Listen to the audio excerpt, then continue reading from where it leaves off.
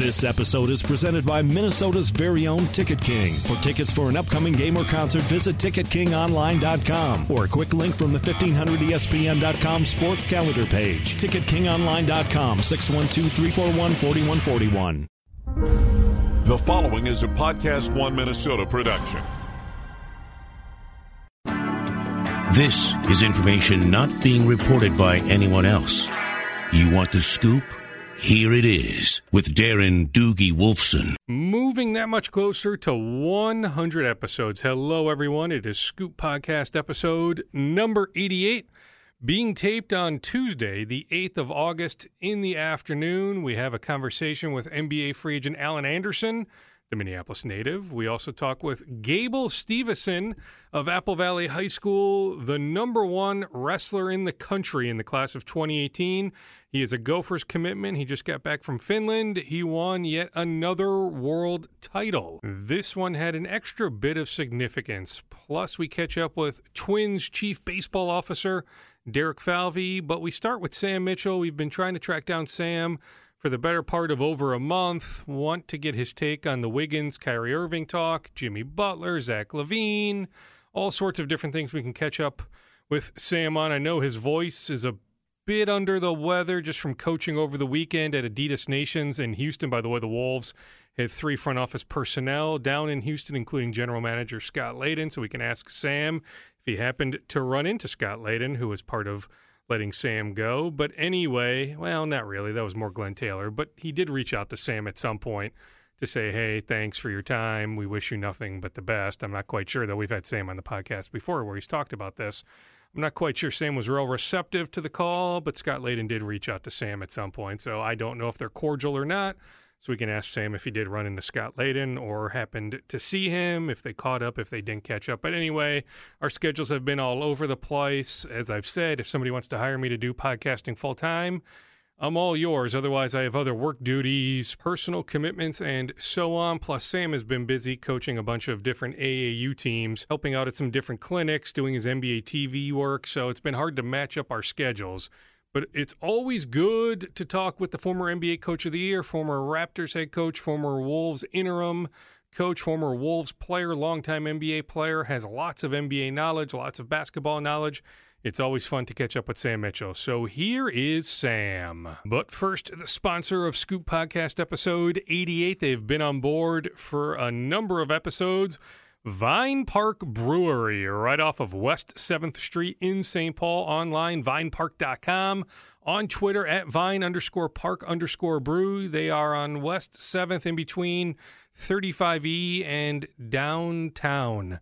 Vine Park is the only brewery in the Midwest where you can brew your own beer and make your own wine on their equipment with their help. Vine Park has been the fun place to brew your own beer and make your own wines since 1995. You brew your own beer or wine, you take it home in 22-ounce bottles. I talked on Scoop Podcast episode 87 about the wife and I a couple weekends ago enjoying one of their Pilsners. They had it in the growler, went over there. We did a portion of one of the recent Scoop podcasts over there. Ended up taking home a growler, so you can go in and pick up some beer. You can pick up their root beer if you're not into the alcohol. But if you're into making your own wine, that's not typical here in the Twin Cities. That's something that makes Vine Park stick out, certainly. Give them a try. Vinepark.com for more information, or call them 651-228-1355. Owner Andy is as nice as it gets. Really good guy to chat with. Sam, always good to catch up. Let's start with where you were just a couple days ago, the Adidas Nations. I mean, you're still busy coaching. We don't always necessarily know where you're coaching, but you're still doing a lot of coaching, aren't you? Well, I'm doing as much as I can, Doogie. Try to keep myself busy. I love coaching, and Adidas has afforded me the opportunity this summer to work with some of the most talented young men out there. And as you can tell by my voice, we just came back from Houston for a 5-day camp, and, man, it was a great camp. We had teams there from Australia, Europe, Africa, Canada, just from everywhere, and a lot of U.S. teams, and had this huge round-robin tournament. And the kids that are going to be upcoming seniors, Zion Williams' class, as a matter of fact, he was on my team, and we won the championship game against Asia Pacific. the young man who plays in Milwaukee, I can't recall his name right now, the center, Don Maker. His brother and cousin played on that team, the Asia Pacific team, and those two guys, look out, Doogie, in another couple of years, you're going to hear about Don Maker's nephew and his brother. They are outstanding young, talented men. They can put it on the floor, they can shoot it, and they are long like he is. So this was a tough tournament, but the U.S. kids prevailed, and it was just a fun time and a learning time. I've read a lot about Zion Williamson. He's a kid from South Carolina. I mean, he will be a high pick. He's the real deal, Doogie. Yeah, I mean, he'll be a high pick in, the 2019 draft? He's the real deal. Yeah, he'll be the first pick, actually. You say high pick? Yeah, he'll be the first, yeah. Yeah, he's got a chance to be number one in his class. He really does. He is.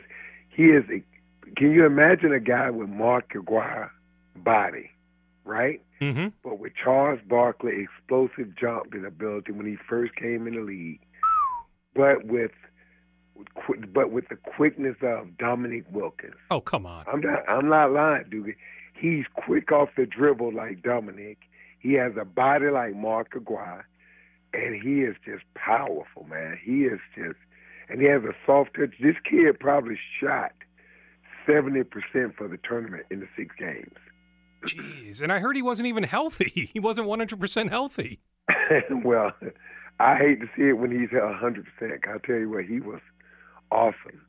Wow, jeez. Well, that's great, Sam. Where else have you coached over the last handful of months? Weren't you coaching over in Italy at one of those events? Well, that's the same team. I had those kids. Oh, okay. We took them to Treviso also, so I kind of been with those kids. And it's been, we've had some guys that couldn't complete the whole summer, but for the most part, we've tried to keep a certain core team of guys together.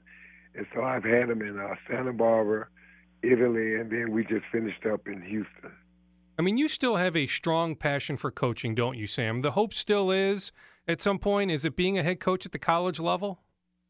College, NBA, I just enjoy it. And every opportunity, I'm leaving Thursday, going down to the Virgin Islands. We start training for the Tournament of Americas in Argentina. So my summer has been busy coaching, and I'm having fun doing it, and I'm looking forward to the Virgin Island team. If we can qualify, Doogie, that's the next step for us to qualify for the Olympics. Was that the team you were trying to get Jordan Murphy from the Gophers on? Yes, we are, and right now we're waiting to hear from him. We've had some early reports that he was going to play, and so we're just trying to confirm or verify everything, but hopefully we can get him in the fold, and if he can play, it definitely will help our chances of qualifying. Yeah, he's a good player. Have you had a chance to talk to him? Well, I haven't spoken to him, but the president of the Federation, Virgin Islands Federation, has spoken with him, been in constant contact with he and his mother, and I'm leaving Thursday down there, and so hopefully I'll know something by Thursday or Friday if he's going to be available. Is the Virgin Islands gig, is that through Milt Newton? Did Milt Newton set you up with that job? Initially, Milt asked me my first year back in Minnesota with Flip. Milt asked me would I do it, and I met with Ronnie Richards, the president of the Federation, and he asked me for a 3-year commitment. And the first year we played in the Central, I think it was called a Caribbean Championship. We won to go, and then last summer we played in Panama in the Central American tournament, and we qualified for the opportunity to play in the Tournament of Americas. And, you know what, speaking of Milt, I don't know if this news is official, Sam, but he'll be the Bucks assistant general manager. How happy are you for Milt? Oh, it's outstanding opportunity for Milt. It's about time someone realized Milt's a smart guy. It's a great opportunity for Milwaukee and Milt. Milwaukee's getting a good guy, a smart guy, and Milwaukee's on the right path, and we know how good that team can be one day, and Milt just going to help bring more stability and find them key players that can help that team grow because, they have potential one day to contend for the East. I like them a lot. Yeah, I mean, with the Greek Freak, I mean, that seems like it is a good situation. Heck, I mean, anybody in the East, right? I mean, you look at the West, Sam, it is so stacked. Being in the East isn't a bad thing right now. No, it's not, Doogie. And, it's just weird how things ebb and flow the NBA goes. But I remember the years when the East was just strong. Mm-hmm. You had the Celtics and the Pistons, and the Bulls and the Hawks. And, I mean, people forget the Atlanta Hawks were winning 52 to 55 games a year, and they were finishing 4th or 5th in the Eastern Conference. So the East used to just be a bear, and now the West is like that. So it's going to be interesting from the standpoint of the Eastern Conference this year. The 3 or 4 teams that emerge as playoff teams, and who get left out. I mean, one other thing that will change the landscape in the West is I do think a Kyrie Irving trade, Sam, is inevitable. It's a matter of when, not if. I just don't think he starts the year with the Cavs, so maybe it's next month, maybe it's early October, but I think he's going somewhere. Now, I think he might end up in Phoenix, but maybe he ends up in Denver. Who knows? Maybe he ends up here in Minnesota, but there probably is a decent chance that Kyrie Irving ends up somewhere in the West. Do you agree? Well, yeah, but as long as they have LeBron James and that crew, and I would imagine if Kyrie is traded, they're going to get something back of value that can help them win this year, because people can say what they want to say, but until he actually says he's leaving and you're Cleveland, you got to hold out hope that you can keep LeBron James home with more than just basketball, but his commitment to Akron and his commitment to Ohio. And if I was the owner of the Cleveland Cavaliers, I would pull out all stops. I would have the whole state of Ohio write LeBron a letter saying, don't go, because we've seen when he came back to that state just how galvanized it was and what a good story it was, and winning the championship and being to 3 consecutive finals. I know they would love to keep him home. Also, if you were Dan Gilbert, would you reach out to Glenn Taylor and say, okay, Glenn, give us Andrew Wiggins. We'll give you Kyrie Irving. You give us Andrew Wiggins. Let's make the money work. Let's make this trade happen. Would you do that? Well, look, look. You know what I think of Andrew Wiggins, okay? And I think the world of Kyrie Irving. I think Kyrie Irving is a top 10 pick, a top 10 talent, or a top 10 player in this league right now.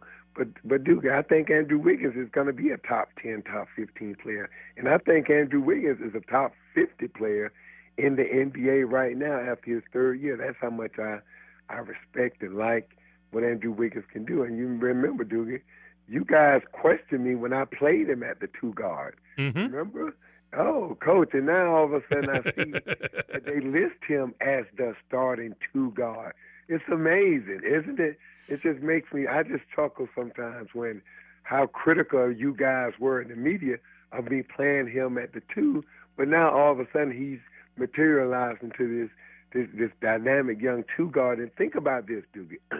For all the criticism that we got with the things that we did with those kids, with me playing Zach LaVine, got a lot of heat for playing Zach LaVine at the 1. Even Zach used to come in my office, Doogie. I used to laugh and basically cry on my shoulder that how tough playing the point guard position was.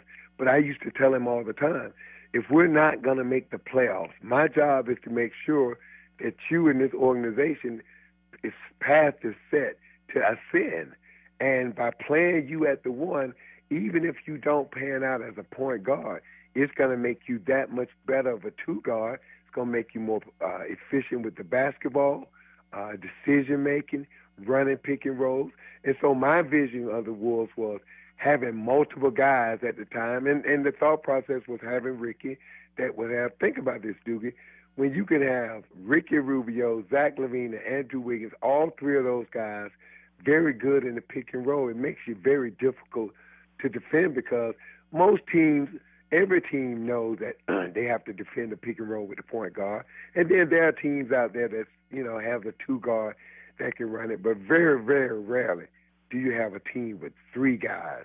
And that's what the Wolves have now. When you look at this team with Jeff Teague, Andrew Wiggins, and Jimmy Butler, and you're going to see how tough that makes them, because it's just different for forwards and different people to guard pick and roll. And you don't spend you spend most of your time game planning for the point guard and pick and roll, and it's just difficult for other guys. So it just makes it difficult, and I sit back and I laugh sometimes when I see this stuff, and I even laugh at Zach Doogie, because he used to cry every day in my office, and now to sit back and watch how he played before he got hurt, and I used to tell him all the time, sometimes, Zach, the players don't see what the coach see. You got to trust your coach. and make sure that he's not only just looking out for you, he's looking out for the team and the organization and for himself last. And on Zach, I mean, Chicago is taking a lot of criticism. You know this, that they got ripped off in the Butler trade. Now, I do think the Wolves did fine. Don't get me wrong. I think people across the league, maybe even in Chicago, are underselling Zach. Doogie, I think that was a trade. You know, there are rare occasions where both teams do well.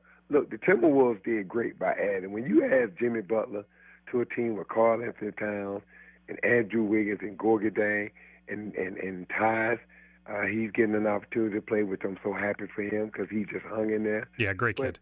But when you look at what they've added, they've done a good job. But I think Zach LaVine has a chance to be an all-star one day in this league. Once he comes back from that knee injury, and there's no doubt in my mind that he's going to come back healthy. You think about it. Zach LaVine was averaging 20 points a game. Yeah, he was right about that. Yeah. Mm-hmm. Yeah. And if you looked at how he played in most of their wins, and their wins last season before he was injured, Zach LaVine, correct me if I'm wrong, he was the leading scorer a lot of times. Yeah, I think it was maybe more so Wiggins, but yeah, I mean, it was the three of them were right neck and neck before his injury. And you know, there were moments in time where Zach took over, but I just think it was a trade where Chicago and Minnesota both benefited, and I just think it's going to take, obviously because of the injury to Zach, I think it's going to take a year and a half before people realize that it was a fair trade. Is he a good fit in Fred Hoiberg's offense? You know Fred very well. The way Fred wants to play, is Zach a great fit for Fred? Yeah, Zach can play anyway, man. I mean, think about it. Because he can handle the ball and make decisions, he can handle the ball in pick and roll situations, and he also can play in flow. So I just think Zach is going to be a great fit. The thing is, can Chicago, what's going to really determine that trade for Chicago? It's not necessarily going to be how Zach LaVine turns out. Zach is going to be an outstanding player. A lot of it's going to have to do with what else can Chicago do to put around Zach and get this team pointed back in the right direction. I mean, I suppose they need Chris Dunn to turn out to be a good player, or at least a serviceable player, plus Lauri Markkanen, right? I mean, that's how Chicago can say we did well in this trade if those other two players play well. Yeah, and you know, Dewey, the tough thing about that, normally you get 2 out of 3. Very rarely do you get 3 out of 3. But all 3 of those young men, I like Markkanen. I think he has tremendous upside. I think he's very skilled. And again, the jury's out on Chris Dunn, dude, because I tell people this all the time. The same thing with Jaylen Brown. When you go to a team with people underestimate Ricky. You know, for all the things you could say negative about Ricky, the thing that you have to put in the plus column is how competitive and how smart he is. And Ricky works on his game. And Ricky has turned himself into a decent three-point shooter, enough to where you have to respect him at the end of the game. And you all know he can break guys down and get into the paint and make plays. But Ricky was not just going to roll over and hand that job to Chris Dunn. And so I knew the only way Chris Dunn was going to get that job was either to be traded or Ricky to be traded. And, you know, they moved them both, but they got Jimmy Butler back in return. So the Wolves made out pretty good. Do you like Teague more than Rubio? I guess it's really Rubio plus about $4 or $5 million in cap space compared to Teague. Well, I mean, they gave up some cap space in that trade too, or that trade off. I guess. Think they're different. You know what I mean? I just think they're different. And I just think at some point, maybe Doogie, they didn't think Ricky was a good enough, consistent enough. Let me say that, consistent enough outside shooter to keep the defense honest. Because when you have Andrew Wiggins and Jimmy Butler, who both of those guys can get to the basket, and Karl Anthony Towns, you know, the other pieces around them, you want those guys to be pretty good shooters. And Ricky had shot the ball really well, I thought, last year. But, you know, people want to go by how you've done over a period of years. And maybe they thought that Jeff Teague could be a little bit more consistent shooter, and maybe they thought, you know, Jeff Teague could push the ball. But Ricky defensively was as good as it gets at the point guard position in the league. So, again, I wouldn't say that Jeff Teague is better than Ricky. I would just say he's different. On Wiggins, and I'll let you go shortly after this, Sam, they will announce, maybe as soon as next week, that he will sign a 5-year, $148 million extension, a max extension. It's just the way the NBA works. You have no choice. I mean, the Wolves don't have a choice there. You can't let him get to restricted free agency. He's 22 years old. You figure there's still more of a ceiling he can hit, so you have to pay him still on potential, hoping that he becomes, as you said, a top 10 player, top 15 player. Maybe he's right now a top 50 player.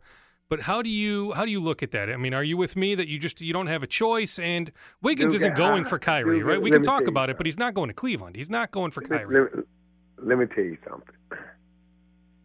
When the Timberwolves signed Kevin Garnett to $126 million, you signed him with a smile on your face. I say I would feel the same way about Andrew Wiggins, and I feel the same way about Karl-Anthony Towns, and I would have felt the same way about Zach LaVine, and I felt the same way about Gorgie Jang. Those guys are excellent basketball players. They haven't reached their ceiling. Look at where Zach LaVine come from in 3 years. A guy that didn't start on his college team. Mm-hmm. Look with all the criticism now. Think about it, Doogie. All the criticism about Andrew Wiggins. Doesn't have a motor. Don't play hard. Not going to get better. Can't do this, can't do that. He averaged 23 points a game. At the end of the game, you put him and Karl-Anthony Towns in pick and roll, he's either scored or he facilitated things for the pass. Look at what Karl-Anthony Towns. So when you look at those 4 young men that I named, each one has gotten better. And then look at their character. Never do I pick up the newspaper and read anything about those 4 young men. Never have I heard a rumor or anything. What you hear about them, they're getting better. They stay out of trouble. They're good young men. They represent their name on the back of their jersey as well as their family name. Those are the type people that you put a contract in front of them, and you thank God that you have those type of young men that play for you on your basketball team. And you sign them, and you hope that you can find more of them like them. What do you say, though, Sam, about people that wonder about Andrew's work ethic or his motor?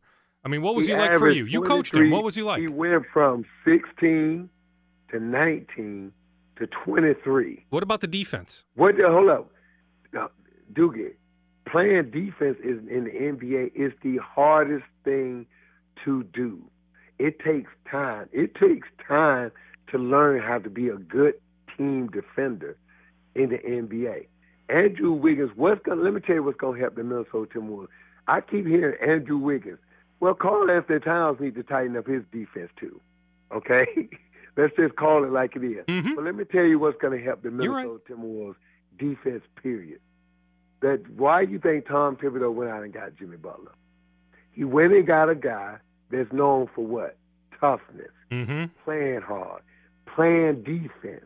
All you need to do is add one guy like Jimmy Butler with that type of reputation and that type of work ethic and brings that attitude and reputation to the table. He will automatically, Andrew Wiggins and Karl-Anthony Towns today are better defenders than they ever been at any point before they even walk on the court. You know why? Because they're going to think about it more. They're going to talk about it more. And when Jimmy Butler talks about it, now when Tom Thibodeau talks about defense, he's got a guy sitting in that locker room that he can turn to, and everybody knows Jimmy Butler's reputation. It was the same thing with Kevin Garnett. When Kevin Garnett walked on the floor, you knew you had to play hard. Same thing with Jimmy Butler. That's why they wanted Jimmy Butler, and that's why they gave up, in my estimation, a lot in Zach LaVine, and then the opportunity of a kid like Markkanen. So that's why I think it was a pretty even trade. I mean, I suppose Taj Gibson also helps. Jamal Crawford, just his positive influence. I mean, you're right. This should be a very good team. They should win 50 games, should they not? The Timberwolves are a playoff team. Yeah. I don't know how many games. Look, you're in the Western Conference, so you can look. Think about this, Doogie. You got Golden State, who now all these changes, and no one still can touch them. I don't think. But you got Golden State. San Antonio, for whatever reason, is going to be San Antonio. You got Houston. But to me, okay, even if they don't add Carmelo, if they have Ryan Anderson with the way they play, they're going to win 52 to 55 games. Mm-hmm. Then you got OKC with Westbrook and Paul George. Think about that. Those two guys. And then you look at, you got Minnesota now. You got Phoenix going to be better. You got, who am I missing, dude? I mean, I like Denver. I like New Orleans, too, Denver, maybe. Denver, hey, and I really like New Orleans with the addition of Rondo, Ian Clark, and now have you seen DeMarcus Cousins, the kind of shape that he's in? Yeah, he's in great shape. And Duke, he's in a playoff. He's in a contract year. So watch how tough New Orleans. So, again, you can't say they should win 50 games, Doogie, because 45 may get you the 4th seed. It's going to be a bloodbath, a dogfight in the Western Conference. There's not going to be any easy games. It's just not. The Western Conference is going to feel happy when they go on their East Coast swings. Okay, I'll leave you with this. What can be said about continuity? I mean, you think about, heck, somebody like Gorgie. Didn't he play for Rick Adelman? So he goes Adelman into Flip, into you. You did enough different stuff from Flip into Tom. I mean, finally having somebody in place, I guess that was the argument for keeping you around, right? Some continuity. These players, they're hearing so many voices. These players are good, man. They adjust. And look, other than terminology, Doogie, don't get caught up. It's only so many things you can do in basketball, Doogie. There's only so many ways to play pick and roll. Okay? Certain coaches like it certain ways, other coaches like other ways. But there's only so many ways you can play pick and roll. There's only so many pick and roll offenses you can run. There's only so many things you can do. Okay? What makes it all work is if the players buy into it, if they all on the same page, and they play together and play hard and attack this thing the right way. So, and when players commit to each other and commit to a style of play and a system, that's when you get good results. And so the players adjust. They're good enough to adjust. So, again, I think the Wolves are going to be very good this year, but it's hard to say how many wins they're going to have. I do think they're a playoff team because with the talent, but dude, you can't say how many wins because the Western Conference, man, think about it. No, it's a bear. Where is there an easy win in the Western Conference? There's not. I agree. Maybe Sacramento, though they're better. Maybe Phoenix or the Lakers. You're right, though. There Sacramento, isn't. But the thing that's going to be scary the about Kings are better. Like the Lakers is that they're young, they're talented, and they're going to beat some people. You know that, Doogie. You know you're going to win some games when you're young and got some talent. Brandon Ingram's going to be better. We all see how good Lonzo Ball is going to be. So, and they still got some other guys, but teams are going to be better, and they're going to beat some teams because they're just going to play well. And so I can't wait till the season, Doogie, because I think it's just going to be a lot of intrigue, and I just think it's going to be some great games on a night in and night out basis. All right, I'll let you go after this. Back to the coaching point. I mean, are you saying that coaching is overrated? No, what do you mean am I saying coaching overrated? Well, I mean, you're saying, hey, there's only so many ways you can defend the dude, pick and my roll. Point is this. There's only so many ways you can play pick and roll, okay? There's only so many methods. That you can black it, you can blue it, you can ice it. You can push up and let through. You can trap. It's things of that nature. That's what I'm saying. So the difference in all of it is how you teach it, how much time, attention to detail to it. And players are like anyone else, Doogie. They tend to get better at the things that you emphasize. And Tom Thibodeau is a defensive-minded coach. He's going to put more emphasis on the defense. Doogie, think about something. He went out and got Jimmy Butler and Taj Gibson. For what reason? Defense and toughness. Thank you. So, Doogie, use your brain. If he went out and got those guys, so he's emphasizing what he realized last year was that as good a coach as he is defensively, the Wolves, where did they rank defensively last year? I don't know. They were pretty bad. Okay, now hold up now. Is Tom Thibodeau a bad defensive coach? No, he's a really good defensive coach. Okay, yeah. So if Tom Thibodeau is not a bad defensive coach, right? So if he's a good defensive coach, you would ask yourself, why were the Wolves not a good defensive team? Let me tell you why. Had nothing to do with Tom Thibodeau's ability to coach or inability to coach. Has everything to do with young players playing defense in the NBA, that's the hardest thing for them to learn.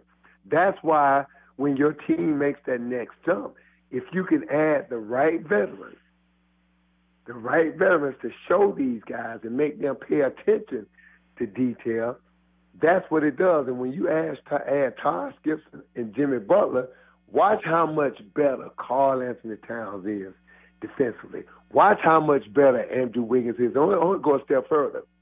You're going to now start to hear Andrew Wiggins and Karl Anthony Towns talk about playing defense just as much as you talk about them, hear them talk about playing offense. That's going to be the transformation because Jimmy Butler and Todd Gibson are going to be talking about defense so much.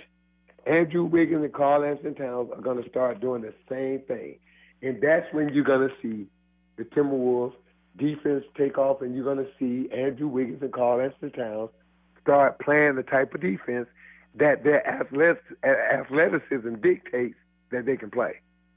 Sam, so they should be they should be better defenders, and they will be. They should be a lot better. Because of the addition of those two guys. I agree. I think they will be a lot better. I don't know if it'll happen right away. Maybe it's more toward the end of the year, or maybe even in 2 years. Right away. What? Okay. I tell you what.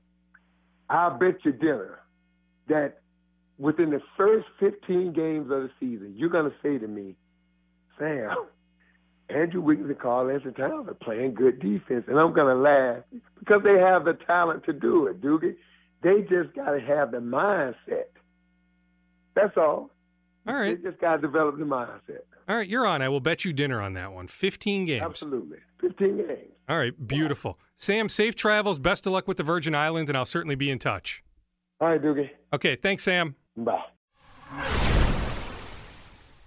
Hey, guys, this is Manny Hill. And I'm Derek James. We are the Raised by Wolves podcast. You can check us out, of course, at 1500ESPN.com. You can search us on iTunes. And you can check us out, of course, at Podcast One. We talk Timberwolves. We talk music. We'll talk food a little bit once in a while, but mainly talk basketball and a little bit of music as well. So check us out. You can find us, of course, iTunes, Podcast One, 1500ESPN.com, the Raised by Wolves podcast.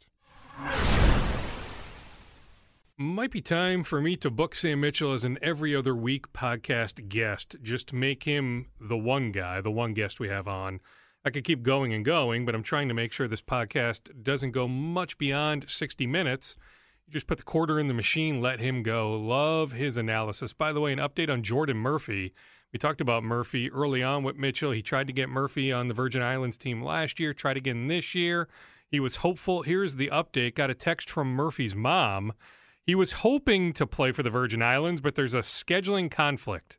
The Virgin Islands team will be in Argentina the week he needs to report to campus. So unfortunately, he has to decline the invitation. So no Jordan Murphy for Sam Mitchell's Virgin Islands team. Also on the Wolves, before we get to Alan Anderson, he's a free agent the Wolves have actually inquired about. Scott Layden, Brian Pauga among Wolves front office officials at the Adidas camp where Sam Mitchell was coaching in Houston. On Tuesday morning, they signed Marcus George Hunt, former Georgia Tech star. It's not a two-way contract. I'm told there's certain dates that trigger money, so it's a non-guaranteed deal, but if he's here for X amount of days, he'll get a little bit of money. He certainly looks like a camp body and somebody that can play in Iowa, and if they need an extra wing, he's a guy that's on the cusp. He's certainly on the cusp of being an NBA player. I've long maintained that there are more NBA players than jobs available. Somebody like George Hunt is probably one of those guys. Matt Lloyd, by the way, who's in the Orlando front office, he used to work with Tom Thibodeau in Chicago. Word is he gave a ringing endorsement, or at least some sort of endorsement, to the Wolves on George Hunt. Jerseys later this week will let the Wolves have their day when it comes to their new uniforms. I can finally stop being asked about the new uniforms. We had Glenn Taylor on Scoop Podcast episode 87. So last week he said he's seen them. He said the fans will like them. Also on the Wolves, they're still after veterans for those 3 open spots. Remember, Tibbs wants to keep the 15th roster spot open, so they have 11 guys under contract right now. They are looking for 3 more players, so not Melo Tremble. Remember, he signed just a partial guarantee deal. Not George Hunt. Those guys are camp bodies. The guy they signed, the Stanford player, to the two-way contract. He's an Iowa player. They still have a two-way contract to give out. They're still looking, though, for veterans, NBA veterans, for those two wings spots and that point guard spot. Dante Cunningham and Tony Allen are very much on the Wolves' wish list, I hear. But those two guys, I've said this for a long time, those two guys are among a few remaining NBA free agents that can get veteran minimum deals anytime they want. In fact, somebody close to one of those players told me, hey, I know of teams that have 15 guaranteed contracts, whatever it might be, they would cut a player to sign my guy. They would do that. So I can get a veteran minimum contract whenever we want. There's no rush. I think a lot of agents are waiting to see what the Cavs do with Kyrie Irving, what the Knicks do with Carmelo Anthony. Might that free up some roster spots with some teams? Free up some money. So there is no rush. Now, there are guys that would take the veteran minimum today. Rodney Stuckey would take the veteran minimum with the Wolves. They have not extended an offer. There's been a little bit of dialogue. The Wolves have checked in. There are other guys. Anthony Morrow, I get the sense, would take the veteran minimum from the Wolves today. They have not extended an offer. Ian Clark might have. They had a bunch of back and forth with Clark's representation. The Wolves actually never made an offer to Ian Clark. It looks like New Orleans got a steal.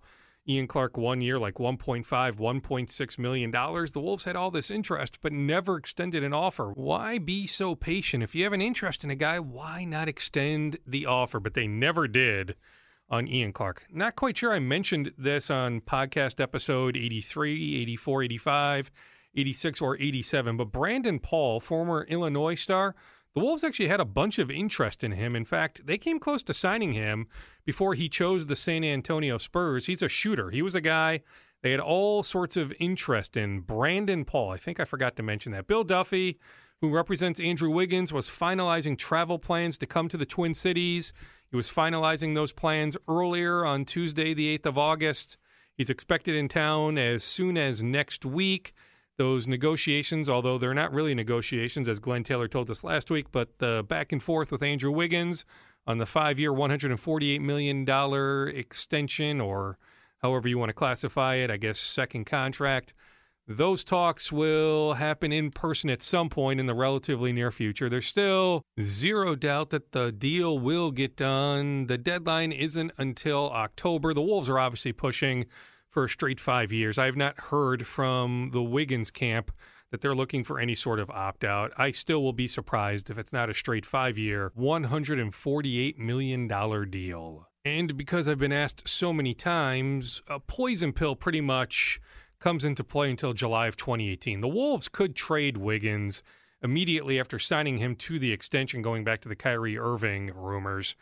But it would be awfully difficult. Bottom line, once Wiggins signs the extension, although right now Wiggins isn't on the table, so it's not like they're willing to offer Wiggins right now. But once he signs the extension, any sort of Wiggins-Irving trade is highly, highly, highly unlikely. That's why I got into it a little bit with Sam Mitchell. He would do the deal. He would move Wiggins in a package for Kyrie Irving, but I just think it's a moot point. I do think Kyrie Irving gets moved. I still say Phoenix is the favorite. Phoenix is the team to watch from people I've talked to. All right, Alan Anderson, Minneapolis native, former De La Salle High School star, former Michigan State star. He's been around for a while, 34 years old. He held his first basketball camp last week at De La Salle High School. I was there. The kids just gravitated toward him. He had a great time. It looked like everybody just had a blast. Kudos to Alan Anderson for hosting his first basketball camp, the first of many, I presume. Anyway, I talked to Alan at the camp. He's a guy, I'm sure if the Wolves extended the offer today, veteran minimum, he only played 30 games last year for Doc Rivers and the Clippers for whatever reason. He was stuck on the bench. So I'm sure if the Wolves extended the veteran minimum offer to Alan Anderson today, he would accept. They have not made that offer. The word is the Knicks have checked in, the Nets have checked in, the Thunder have checked in, the Raptors have checked in, and the Wolves have checked in, but there is no movement on Allen's front. Anyway, I caught up with Allen a little bit on his camp, a little bit on his situation, and a little bit on Jamal Crawford, who he got to know really, really well last year with the Clippers. Here's my conversation with Alan Anderson. Alan, speaking of bonding with your mom, she said she remembers back like 1990, you went to the Pooh Richardson camp. As you're doing your first camp, do you think about what these kids are experiencing and going back to your days when you were at the Pooh Richardson camp? Yeah, Time flies when you're having fun, man. Like I said, that a while ago it was a long time, but I mean, I remember the camps and all the fundamentals and the fun and the kids and the friendships that you created and all of that. So, as I run my own camp, I just wanted to have the same type of environment, atmosphere, so kids can have some fun, but still learning, but still, getting after it also. Did you think for a while that you wanted to do your own camp? How did this one come together? Definitely always want to do my own camp. It's just, the timing had to be right. With me playing different teams and, not knowing where I'm going to be at, and just had to make sure the timing was right. I mean, the key, though, is you're doing it now. I mean, do you see just the looks on the kids' faces when they see you walk into the gym? Yeah, I mean, it's priceless, man. I mean, because I used to be one of those kids, looking up to guys that made it out from my city and coming back to give back. So it's like, it's to be able to reach out and touch, an actual person that's been in your position it's a great feeling. Speaking of being a kid and growing up, have you had a time to ever reflect on your journey? You think about going undrafted, D-League, overseas, now being a fixture in the NBA. You know this. There's a lot of guys who go undrafted. They don't get to play when they're your age. Have you ever had a chance to reflect on your amazing journey? Like I said, I'm still in the journey, so I haven't really sat down and just and really looked at it and enjoyed it as much as I should. But I know it's been amazing. It's been a blessing. It's been a dream, to travel the world the way I have traveled and to be still playing the game that I've been, loving the places I was little. It's great. So I haven't really, like I said, reflected on it as much as I will when I'm done, but it's definitely been an amazing journey. 34, I mean, you're not an old guy, but in basketball terms, you're a little bit. How much longer can you go? I can help out a team for another 3 or 4 years. I mean, I'm healthy as I can be. I'm feeling good, keep my body in shape, eat good, sleep good, and life is great. So I don't have really no worries. So I'm blessed. Are you in the boat now, just waiting for the phone to ring, waiting for a team to make you an offer? Just talking to different teams and just trying to get a feel for them. They're trying to get a feel for me and trying to pick the right, position for me. But, I mean, you think about it. I mean, the wing position, you can guard multiple positions. Yeah. I mean, your flexibility, though, is in demand, right? I mean, there's a lot of point guards in the league. Yeah. There's enough big men. But what you can do on the court, I would think there's enough teams that have some interest. I would think so also. I mean, I'm not a star, but I'm a really good role player. You know what I mean? I know my role. I can bring a lot of things to the table. I can knock down open shots. I can defend. I can guard multiple positions. I can handle the ball. I can rebound. And I've shown that. You know what I mean? So, like I said, I'm just waiting, keep my game fresh, keep staying ready so I never got to get ready. And it's out of my hands right now as long as I know I'm doing everything I can. Back to the camp, doing it here at De La Salle, where you really blossomed into a big-time basketball player. How much does that mean to you? It means everything because this is where everything started at. I didn't my future, I started looking more into my future when I got here. You know what I mean? So this is where everything started, and now I'm coming right back to where it started. It's just a good, refreshing feeling. You played for a lot of coaches. Did you play for Dave Thorson? Yeah. Okay, so you played for Dave Thorson. You played for Tom Izzo. Yeah. Think about all the coaches overseas, all your NBA coaches. Yeah. Who's the coach that's had the biggest influence on you? Thorson and Izzo. I'll say Thorson because he was kind of like a Izzo before I got to Izzo. You know what I mean? So he prepared me for everything that I was going to go through with Izzo. And even though I was only here 2 years, it was like I already knew what to expect. You know what I mean? So he jump-started me. You know what I mean? And Izzo just expanded that and just showed me how to just fight through adversity, getting through not only just basketball but just life also, you know what I mean? So those two guys started me for sure. How about some of the NBA influences? I mean, whether it's a Doc Rivers, a Dwayne Casey? I haven't been – the longest I've been on the team is 2 years. And so and the NBA is a lot different than high school and college. I think high school and college is a lot more hands-on, personal with the players. And NBA, it's the NBA. So I learned a lot with all my coaches. I just pick out different things from different coaches, but all the coaches have been great. There's a team that plays about 5 minutes from here that needs some wing depth. Yeah. Have you thought about that, playing for the Timberwolves? Yeah, who wouldn't think about playing at home, man? You know what I mean? I grew up, like you said, Pooh Richardson and all that. They was here, Kevin Garnett, all those guys was here, and I grew up watching, and I'm from the inner city too. So who wouldn't think about playing at home? So definitely, that was definitely one of the teams I'm talking with, and we'll see how that goes. Speaking of the inner city, I mean, there's a heavy Minnesota NBA influence when you think about Tyus Jones and Mike Muscala, Cole Aldrich, Chris Humphreys. Rashad Vaughn, now his mom lives in North Minneapolis, but dad lives in Golden Valley. He went to Robbinsdale Cooper. Are you the only inner city NBA player right now? Minneapolis inner city? Yeah. Yeah, from Minneapolis, yeah. I think I am. From the actual inner city. Yeah, now that you say that, yeah. So what does that mean to you? I mean, everything that you've had to overcome in life to get to this point. I mean, you already see not too many guys come out the inner city, so to be one of the guys that can be at home to play, you know what I mean, that would be amazing for just the kids here, you know what I mean, because it's reachable. You know, you want to, with your dreams, you want to see as a way to reach it. And with me being here, that's being through, you know, same ground and concrete that other kids been on, it's accessible. You can see it. You know what I mean? So I think it's great. I'll leave you with this. Did you get to know Jamal Crawford? Yeah. Well, last year, I mean, he's about the most likable guy on the planet. Yeah. And what do you think of him coming to Minnesota? It's going to be a big lift for him. I know JC really well. Not before I just played with him Clippers, but just, you know, previous years just playing with mutual friends. Great person, great player, and he's going to bring some electricity off that bench. You know what I mean? I would love to join him because I think we make a good tandem. He's scoring, I'm defending and scoring. That'd be, well, like I said, it's out of my hands. You blowing up his phone saying, hey, can you talk to Tibbs? Can you put a good word in for me? I told him congratulations, man. That's his time, so I'll wait for my time. We will get to Gable Steveson of Apple Valley High School, the best high school wrestler in the country, in just a bit. Plus, I'll empty out my notebook with a bunch of miscellaneous notes, a Vikings note or two, some Gophers football, whatever else I have jotted down. But when it comes to the Twins, had a chance on Monday to catch up with Chief Baseball Officer Derek Falvey. We touched on a number of topics. So let's get to Derek Falvey right now. Then I have a Twins note or two after Falvey. Derek, as we're at, the 109-game mark, how would you evaluate it? I mean, a lot of us look at the run differential and say, ooh.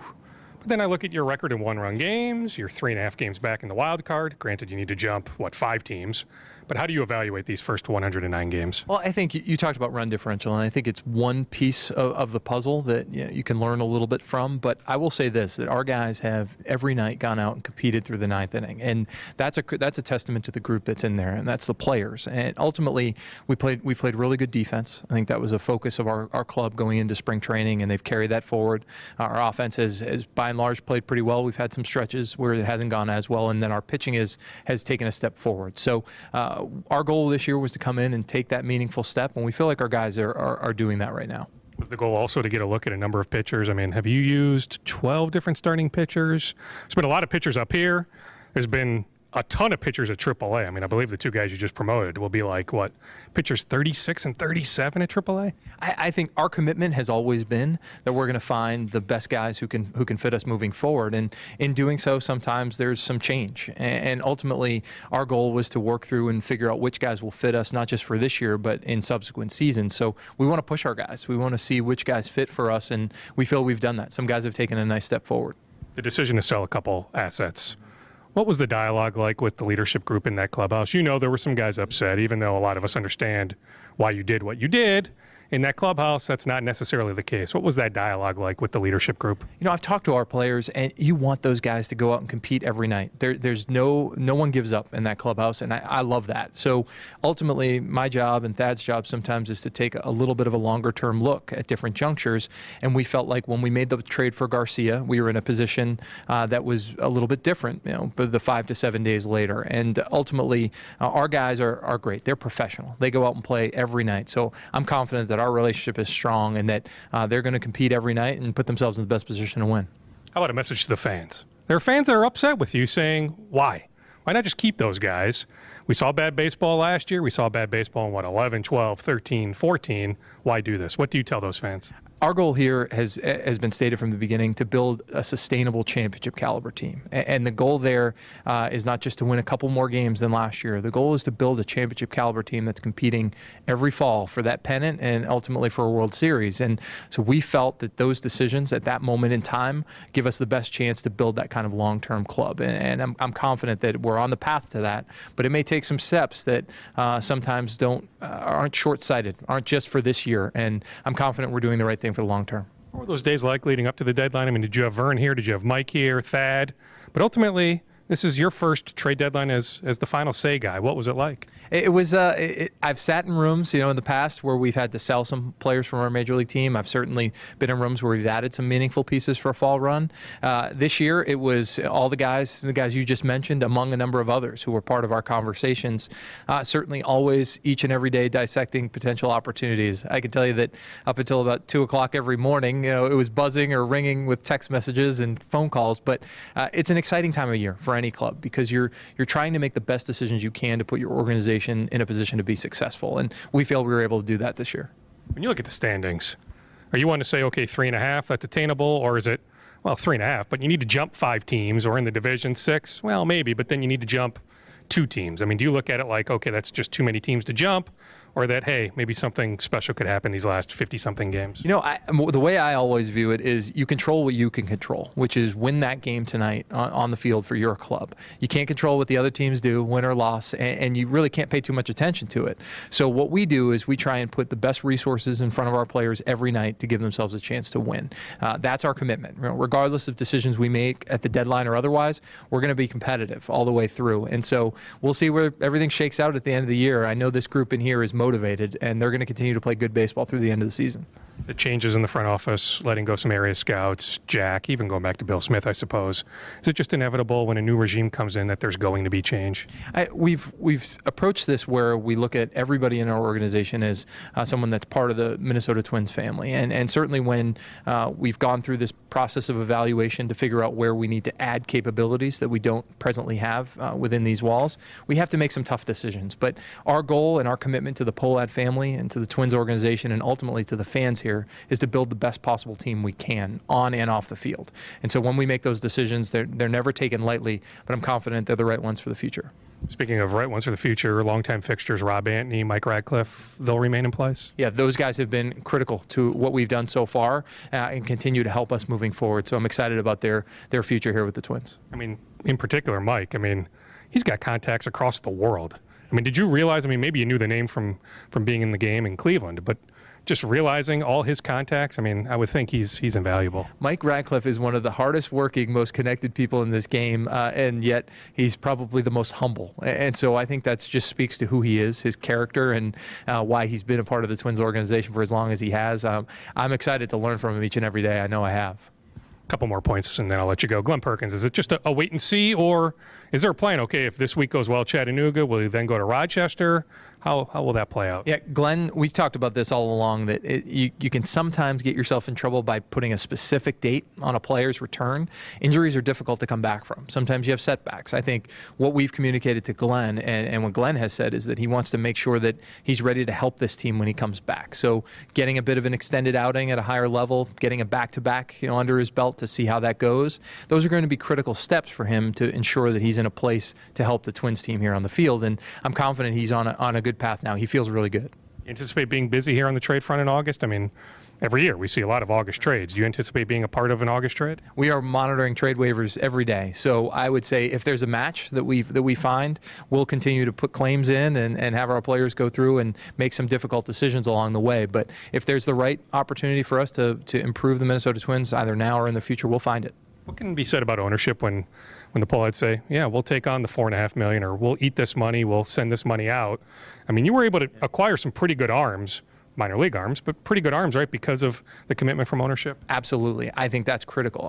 When you have support of ownership to do something like the trade that we did with New York, it makes your baseball operation work more smoothly and better. And I can tell you that Jim Pohlad and the Pohlad family is fully supportive of the direction that Thad and I want to go, and that was just one good example of how much they support this team. Leave you with this. Hector Santiago, is there a plan?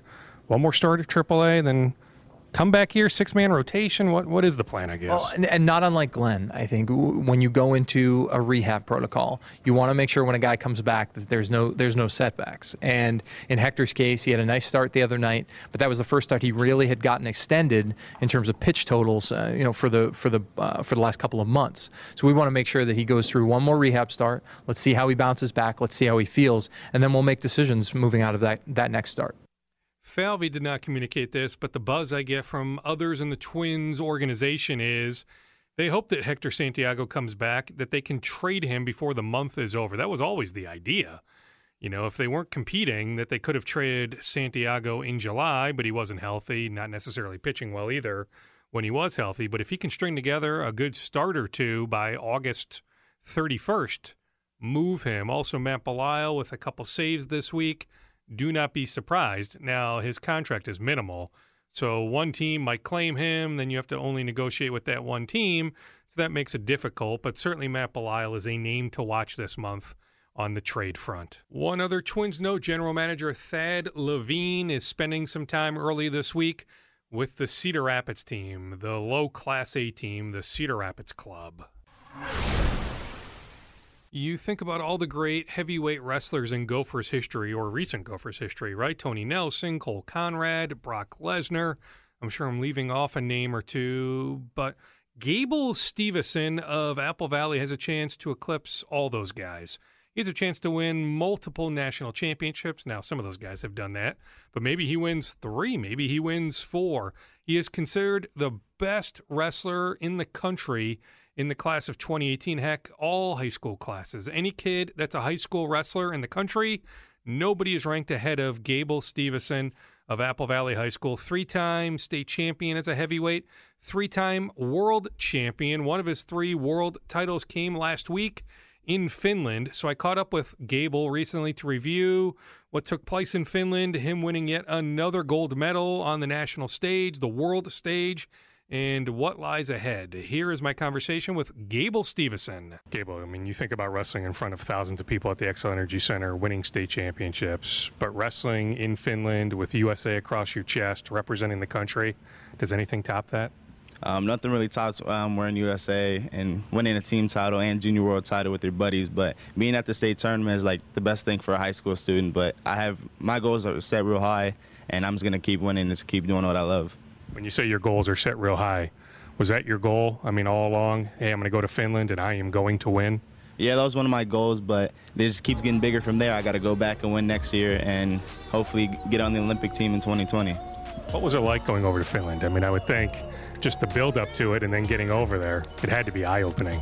Yeah, it was real eye-opening just to see a new country. I've seen a couple of countries before, but going to Finland, it was real modern like how it is here, and I was just happy to be there.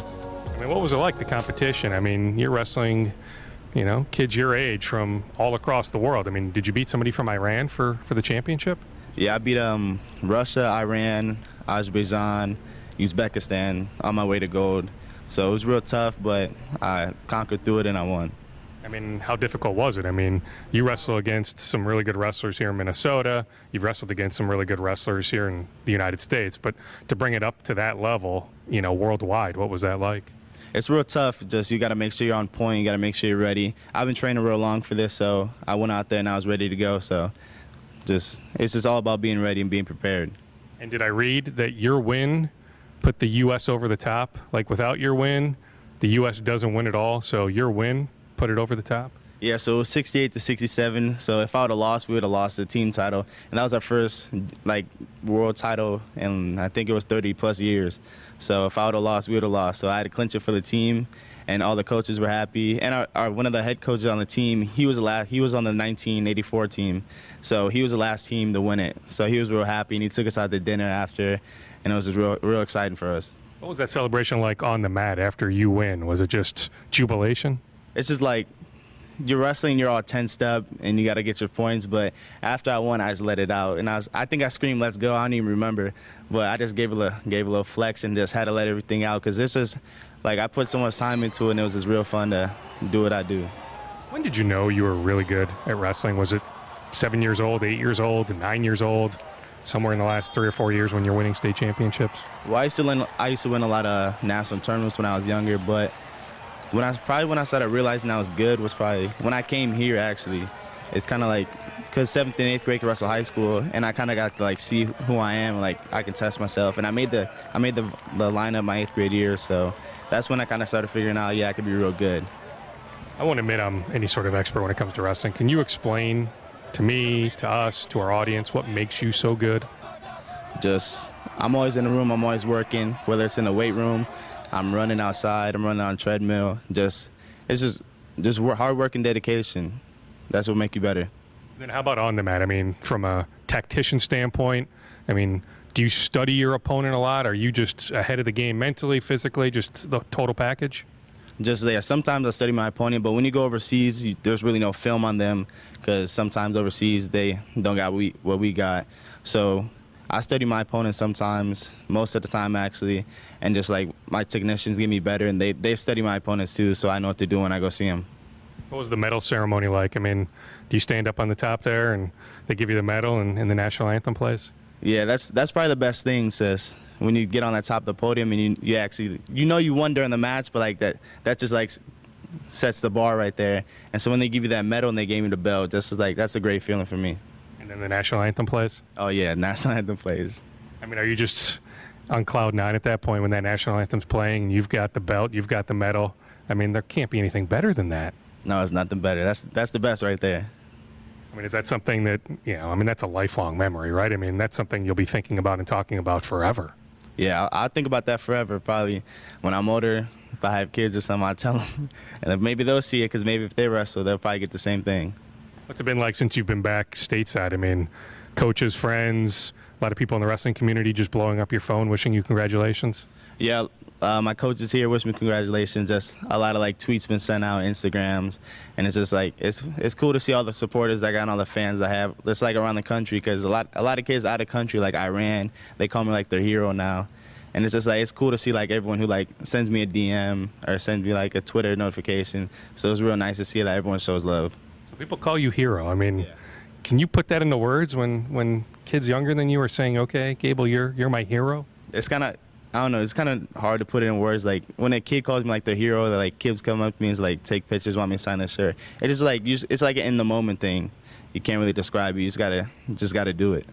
What kind of weight was lifted off your shoulders when you made the announcement that you'll be a Gopher going back to March? I mean, every college program in the country wanted you. Now that the recruiting is done and over with, is just this giant weight lifted off your shoulders? Yeah, after I committed to Minnesota, I just felt like elevated. I was held down for a while.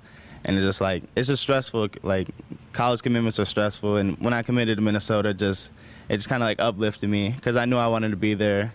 All my friends are there, my brother's there, my family right at home. So it fit in well. Did I see right? Did your brother also wrestle over in Finland?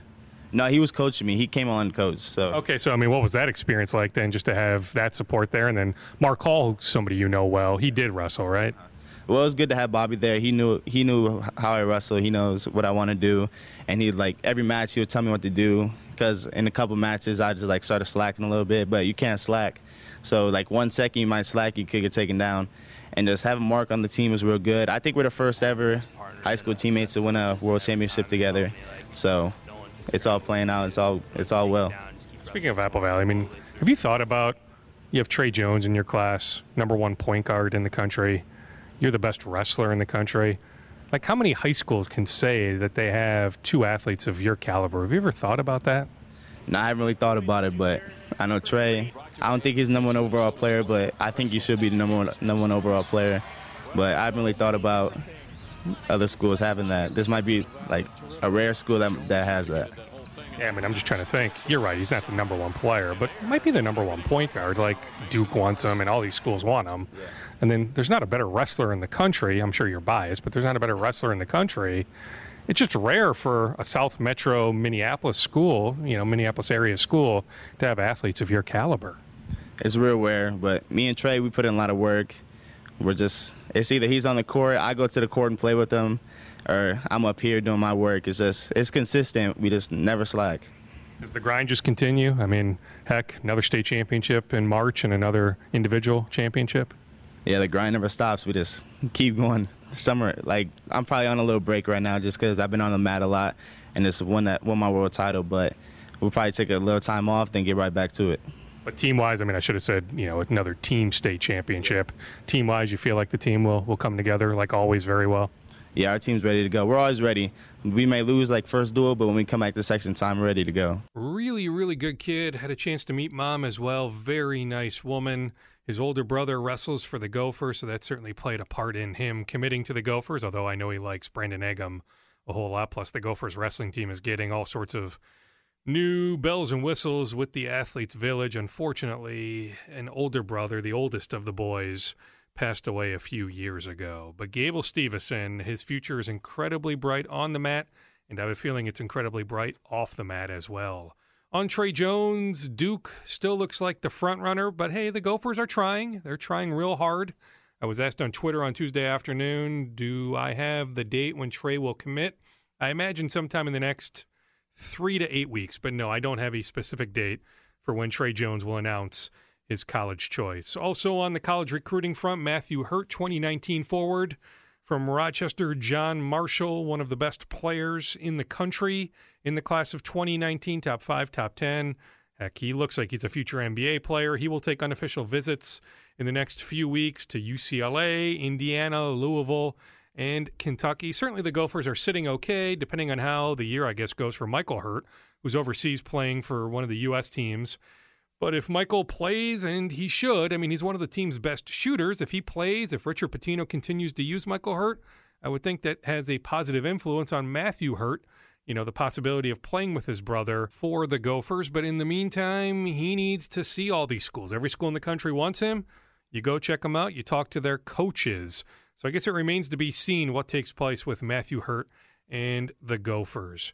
More love for the sponsor of the Scoop podcast, Vine Park Brewery. Online, vinepark.com. On Twitter, at Vine_Park_brew.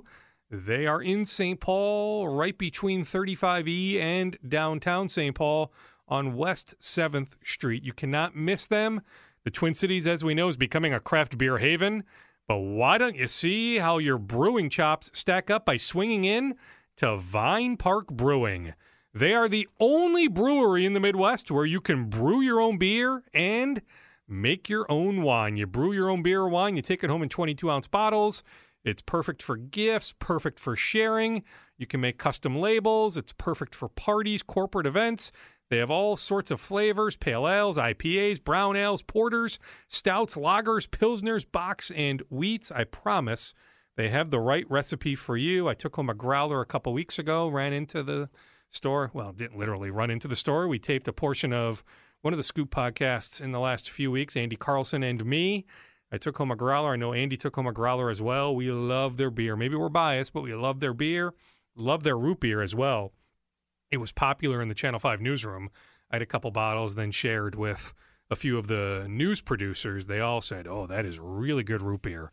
So check them out, vinepark.com, or the phone number, 651-228-1355, 651-228-1355. Vine Park Brewery. Show the Scoop podcast sponsor some love. Some other notes, the PJ Flex Show on ESPNU, it's 4 episodes. The first episode locally did a 0.6 in the ratings, which isn't that good. That's about 10,000 households. But let me lay out some reasons why it's better than you think. First off, a lot of people don't have ESPNU. That's a second tier or third tier on many people's cable plans or satellite dish plans.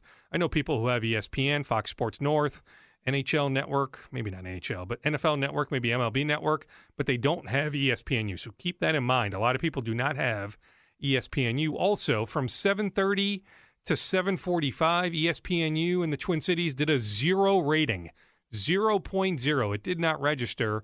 Then from 7:45 to 8, it did a 0.2. Then from 8 to 8:15, it did a 0.5. That is a big jump. Then from 8:15 to 8:30, it did a 0.6. Overall, did a 0.6. So when you start from nothing and you get to a 0.6, about 10,400 households, that is pretty good. So good numbers, at least from my standpoint. There's a million ways to analyze TV ratings. But from my standpoint, the first episode of the PJ Flex Show did well here in the Twin Cities. On PJ's team, I hear it's pretty neck and neck that Demery Croft maybe has a slight edge. I'll continue to say, I've been saying it since March, that I think Connor Rhoda ends up winning the job. I may end up being wrong. Demery Croft had a good spring. He throws a very pretty ball. Throws an incredibly pretty ball. But they're going back and forth. Rhoda took the first team snaps in Tuesday's practice. It's a constant back and forth. I don't know if they are close, at least publicly, to naming the starter. But I would say internally, the slight edge right now goes to Demery Croft. But I can't back off from my prediction from March that it'll be Connor Rhoda. So I will stick with Connor Rhoda, but don't be surprised, I guess, if I'm wrong on that, if it ends up being Demery Croft. It will be one of those two. It will not be Seth Green. Be sure to check my Twitter account, DWolfs on KSTP. I'll chase an injury update on Antoine Winfield Jr. He had to leave Tuesday's Gophers practice early with a hamstring injury. Really good defensive back. On the Vikings, you know what? I don't have a ton on the Vikings. I can tell you there's no momentum on an Anthony Barr extension. Now that the Linval-Joseph deal is done, Xavier Rhodes is done, and Everson Griffin is done, my sense is they are done for a while. No momentum on a Sam Bradford extension, and they cannot extend Eric Kendricks or Danielle Hunter right now. Certainly those two guys are a big part of the Vikings' future, but the rules state they can't be extended until they play their third year. So that's something that they would attack this time next year. So nothing on Kendricks, nothing on Hunter, no momentum on Anthony Barr, and I'm telling you, no sense that anything is happening, no traction on any sort of Sam Bradford extension. I have a couple other generic Vikings notes, but I can save those for next week. We can watch how they do on Thursday night in Buffalo, then evaluate from there. Thank you, everyone. That does it for Scoop Podcast, episode number 88. Thanks for tolerating us for almost 70 minutes. We will be back at some point next week.